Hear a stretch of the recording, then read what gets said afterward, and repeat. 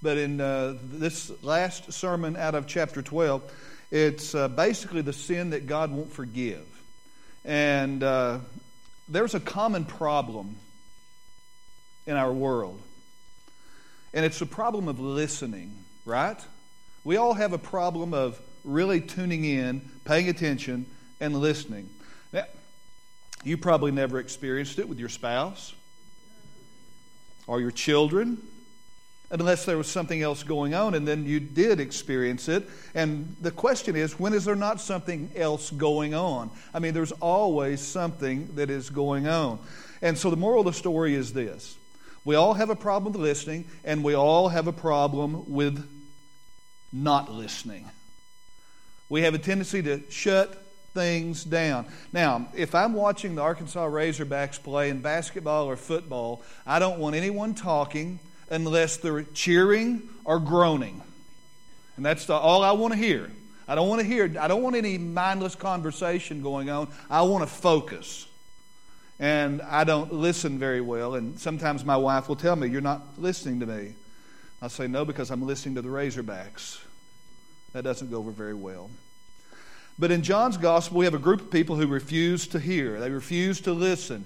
And I want you to stand with me today, and we're going to see this, and we're going to point out about 3 or 4 things. Starting in chapter 12, verse 37.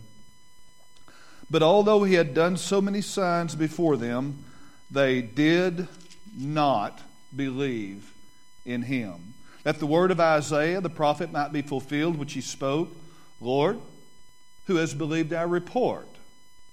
And to whom has the arm of the Lord been revealed?" Therefore they could not believe, because Isaiah said again, "He has hardened or blinded their eyes and hardened their hearts, lest they should see with their eyes, and lest they should understand with their hearts, and turn so that I should heal them." These things Isaiah said when he saw the glory and spoke of him, his glory and spoke of him. Nevertheless, even among the rulers, many believed in him, but because of the Pharisees, they did not confess him, lest they should be put out of the synagogue. For they loved the praise of men more than the praise of God.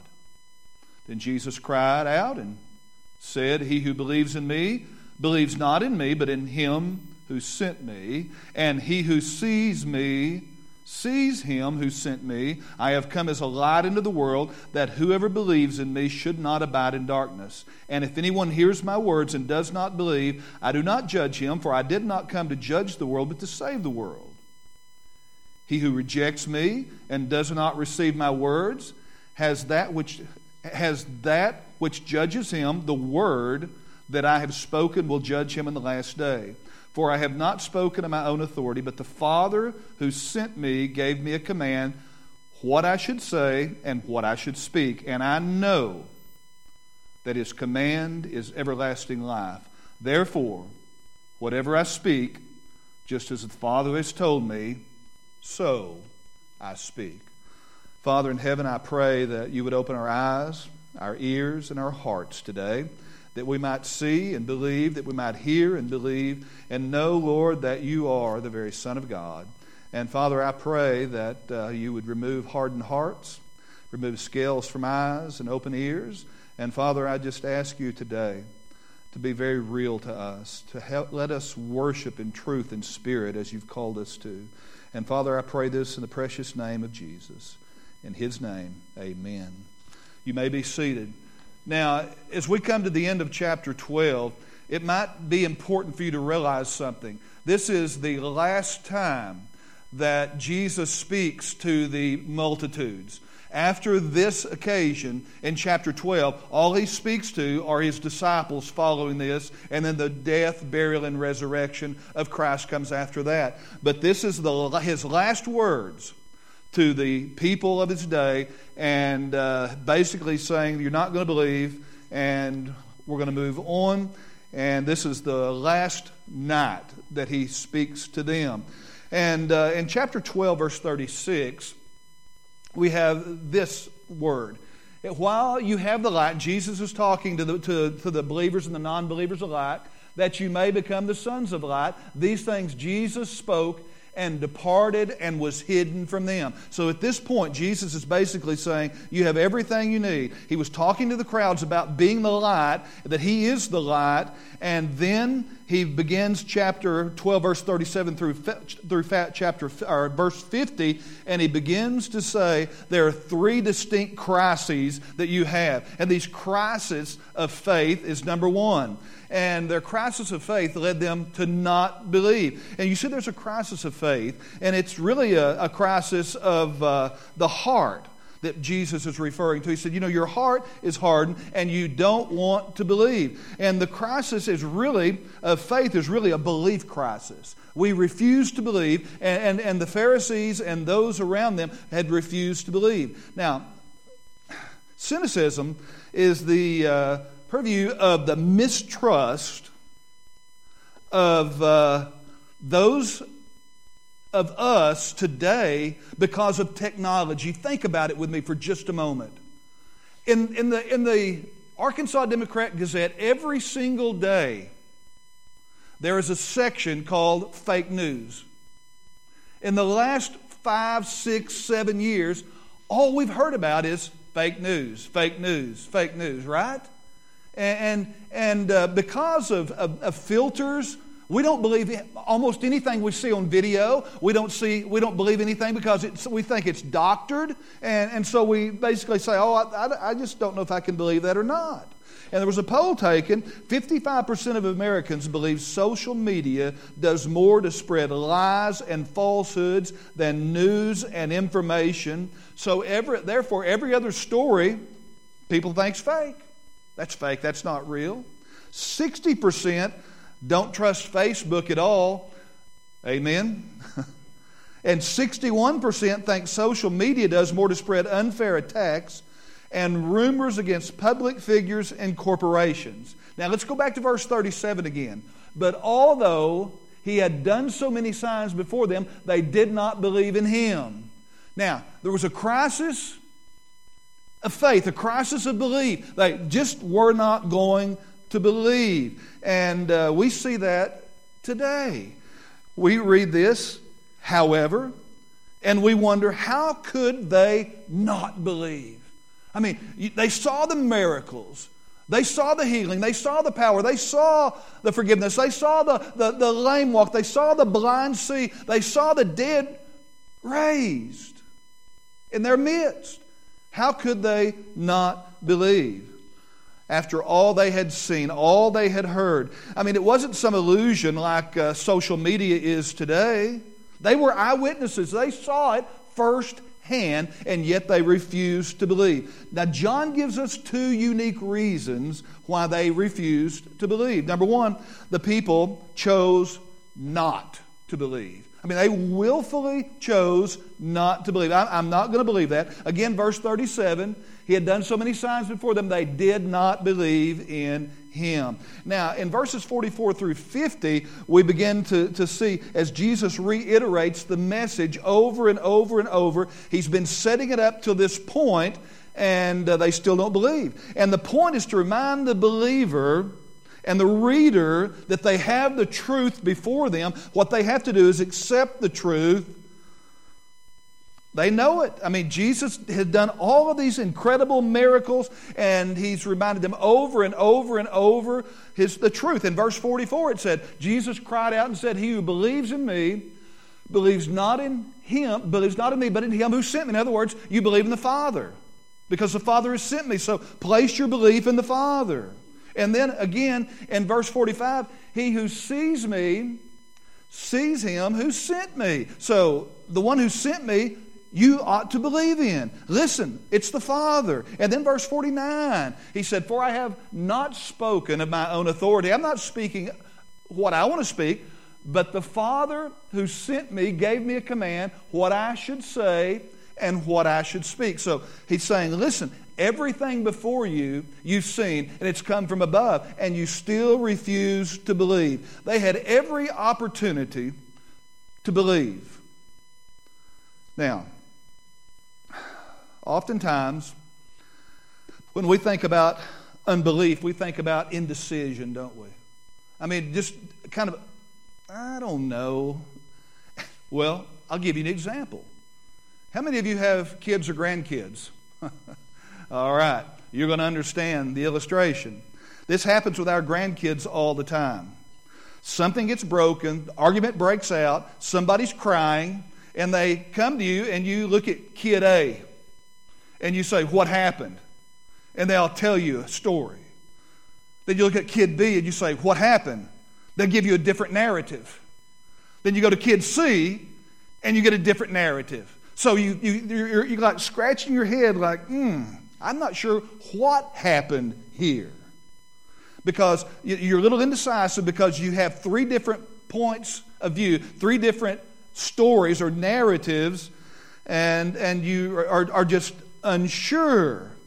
However, when we come back to our text in verse number 37, there should not have been any indecision because Jesus Christ showed them the truth and they chose not to believe it. There wasn't this, I don't know if that's real or not. I mean, they saw the blind receive sight. They saw the withered man's hand healed. They saw the man raised from the dead, Lazarus. They saw these things, and yet they consciously chose to dismiss the truth. And that's exactly what we see here with the Pharisees and those with them. So, the crisis of faith, number one, the people chose not to believe. Secondly, the Lord did not allow them to believe. In verse number 40, He has blinded their eyes and hardened their hearts, lest they should see with their eyes, lest they should understand with their hearts and turn, so that I should heal them. So basically what's transpiring here is they've hardened their heart to the point that Jesus has said, you know what? I'm going to harden your heart even more. Just like He does in the book of Romans. And they had ceased believing. And God said, all right, fine. You want a hard heart? I'll give you a hard heart. In verse 38 through 41, it said, that the word of Isaiah the prophet might be fulfilled, which he spoke. So he's saying, the prophet was true. Lord, who has believed our report? And to whom has the arm of the Lord been revealed? Therefore, they could not believe because Isaiah said again, He has blinded their eyes and hardened their hearts, lest they should see with their eyes, lest they should understand with their hearts and turn, so that I should heal them. These things Isaiah said when he saw His glory and he spoke of Him. So, in one sense, what we have going on here is the crisis of faith, the rebellious hearts of man. God said, all right, you want to come to the place where you don't want to believe? Good. I'll harden your heart so you can't believe. And they couldn't at that point have faith. And now, sometimes we see that and we think, now, wait a minute.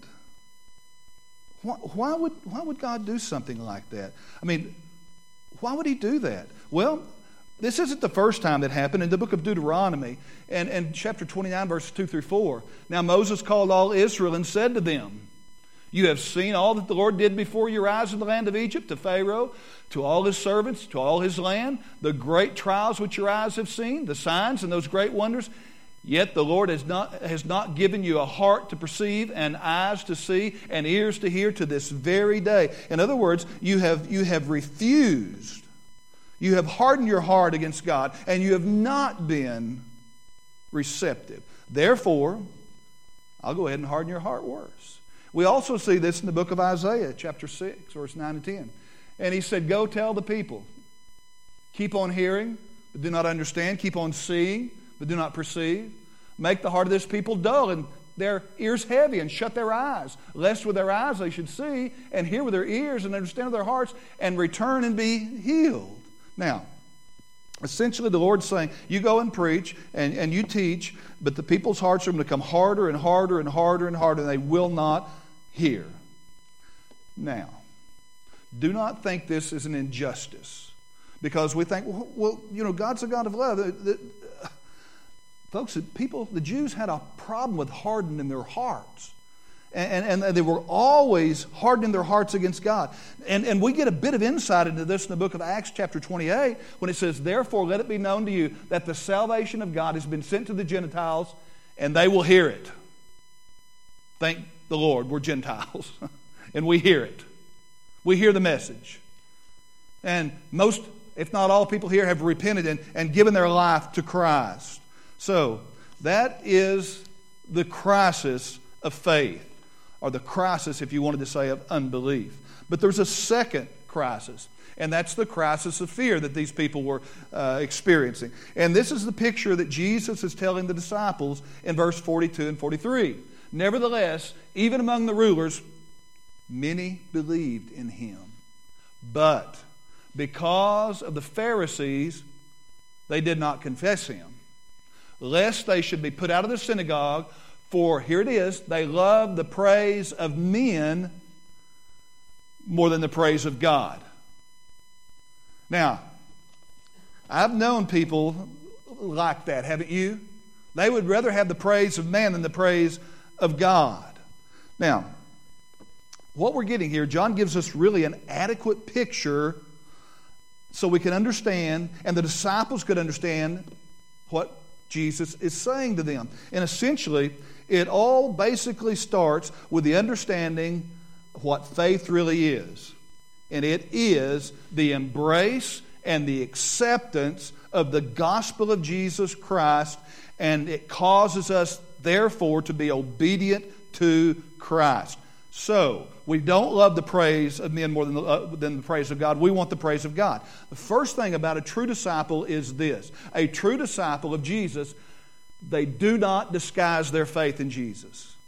If you're a true disciple, you're not going to say, oh, no, I'm not a follower of Christ. I'm not a follower of Christ. Because you move in and out of these relationships, and some people, they're like, no, I don't want to be identified with Jesus. Just think about it. Think about it. What did Peter do when he was confronted? When Jesus was beaten? Oh, no, I don't know that man. I don't know him. And what did he say lastly? He cursed, and then he ran out because he heard the cock crow. So here we have a group of followers that seem to be under the radar. In verse number 42, it said, Nevertheless, even among the rulers, many believed in him, but because of the Pharisees, they did not confess him, lest they should be put out of the synagogue. They feared man. They said, oh, no, we can't do that. We can't say anything. Now, what kind of type of a belief did they have? You see, their belief was unwilling to confess Christ. And I'm not sure about you, but I know where I stand on this. There are no secret followers of Christ. You can't have it both ways. You can't be a fence straddler. And according to John, this does and cannot exist. The person who disguises their faith and basically comes in and out of the shadows and comes into the light, they may have an intellectual belief, but their heart hasn't been changed. And when God moves into our life, our heart is changed. And we're no longer the person we used to be, and we stand for our faith. But because of the fear of the Pharisees, they chose to be silent. And it's not a time for silence. And that's true of so many. They have this intellectual belief, but they do not have this heart belief. You see, when we become a follower of Christ, there are several things that we want to do. A believer, number one, should be baptized. Number two, they should become part of the local church. They should participate in the Lord's Supper. All of which are public expressions, outward expressions of an inward faith that has transformed us into a new reality. And we're saying, Lord, I am yours. And people ask me all the time, well, why should I be baptized? Well, the truth, it's very simple. Because I want publicly people to know that I am a follower of Christ. That's why. Fear, however, led them to say, oh, no, we can't do this. And I wonder how many believers kind of, you ever been that way? Don't say anything. You ever been in a situation where it was really uncomfortable when you were around a lot of people that were not believers? And it may ostracize you if you say, yeah, I'm a believer. So you Stay silent.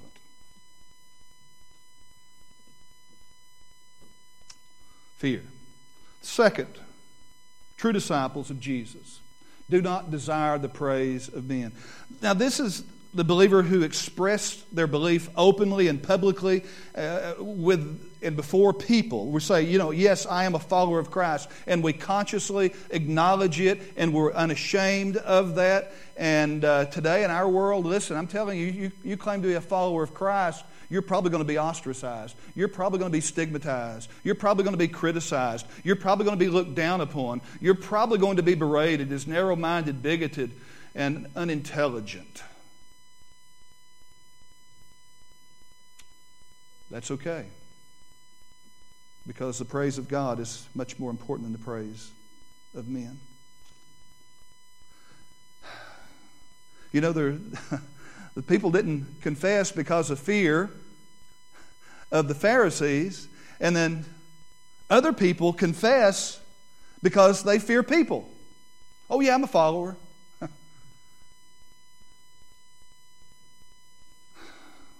In both instances, they want the approval of man more than the fear of God. The fear of the Lord is a good thing. It's a good thing to fear the Lord because the Lord is to be feared, and that is the beginning of wisdom when we actually fear the Lord. It brings wisdom, it brings joy, it brings peace, it brings life when we fear the Lord. And we should fear the Lord. It's all over Scripture. The psalmist said in Psalm 112, "Praise the Lord, blessed is the man who fears the Lord, who delights greatly in His commands." The Apostle Paul said these words, "Therefore, my beloved, as you have always obeyed, not only in my presence, but now much more in my absence, work out your own salvation with fear and trembling, for it is God who works in you both to will and to do His good pleasure." So we are to trust and follow the Lord.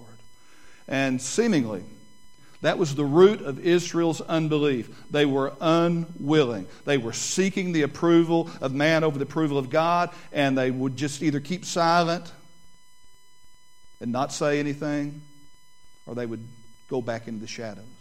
Now let's put it all together in verse 41.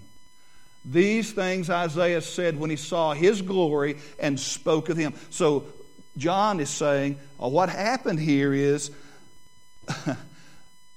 we had to put it all together because the approval of man is fleeting, but the approval of God is eternal. So which do you want? And then lastly, and I'm done, we've seen the crisis of faith, we've seen the crisis of fear, and the third thing that John lets us know is the crisis of finality. The crisis of finality. This is how John ends the passage in verse 46, or 48, I mean. "He who rejects me and does not receive my words has that which judged him." What is it? The word that I have spoken. It will judge him in the last day. You see, there's coming a time when all opportunities for belief will come to an end.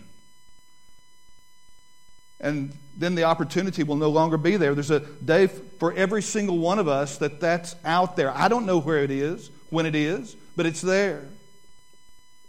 And no one will stand with an excuse in that day. In Acts chapter 17, verse 31, it says, "Because He has appointed a day on which He will judge the world in righteousness by the man whom He has ordained, He has given assurance of this to all by raising Him from the dead." Who is that? Well, we know that's Christ. And then in Hebrews chapter 9, verse 27, it said, "It's been appointed unto man to die once, but after this, the judgment." The promise of judgment is real. We see it throughout Scripture. Probably one of the best places we see it is in the book of Genesis with Noah. 120 years he built an ark, he preached. They rejected, they made fun of him. And then the day of judgment came, and he, his wife, his 3 sons, and their wives entered the ark. And then God shut the door, and then the rains came. But it was too late to get on the ark. Can you imagine what a horrible day that was? People ran for higher ground, climbed trees, went to the highest mountain, but nothing would work. The water continued to rise. Judgment day had arrived. Sir Thomas Fuller said these words, "You cannot repent too soon, because you do not know how soon it will be too late.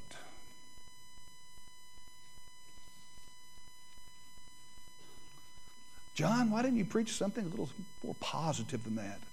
Because I'm preaching through the Bible, and that's what came next. And people need to be warned. Right? I mean, too often we just, make me feel good, pat me on the back.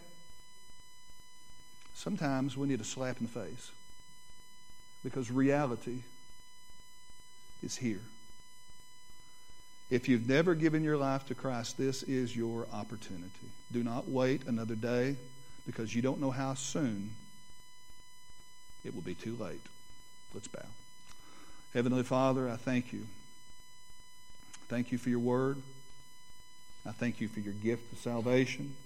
I thank you for the opportunity to hear and see and believe. And I pray, Father, that we would continually share your truth and your good news. And I pray for anyone here today that needs to become part of the family of God, that you would draw them, because no one can come to Christ unless he is drawn. So, Lord, may your will be done. In Jesus' name I pray. Amen.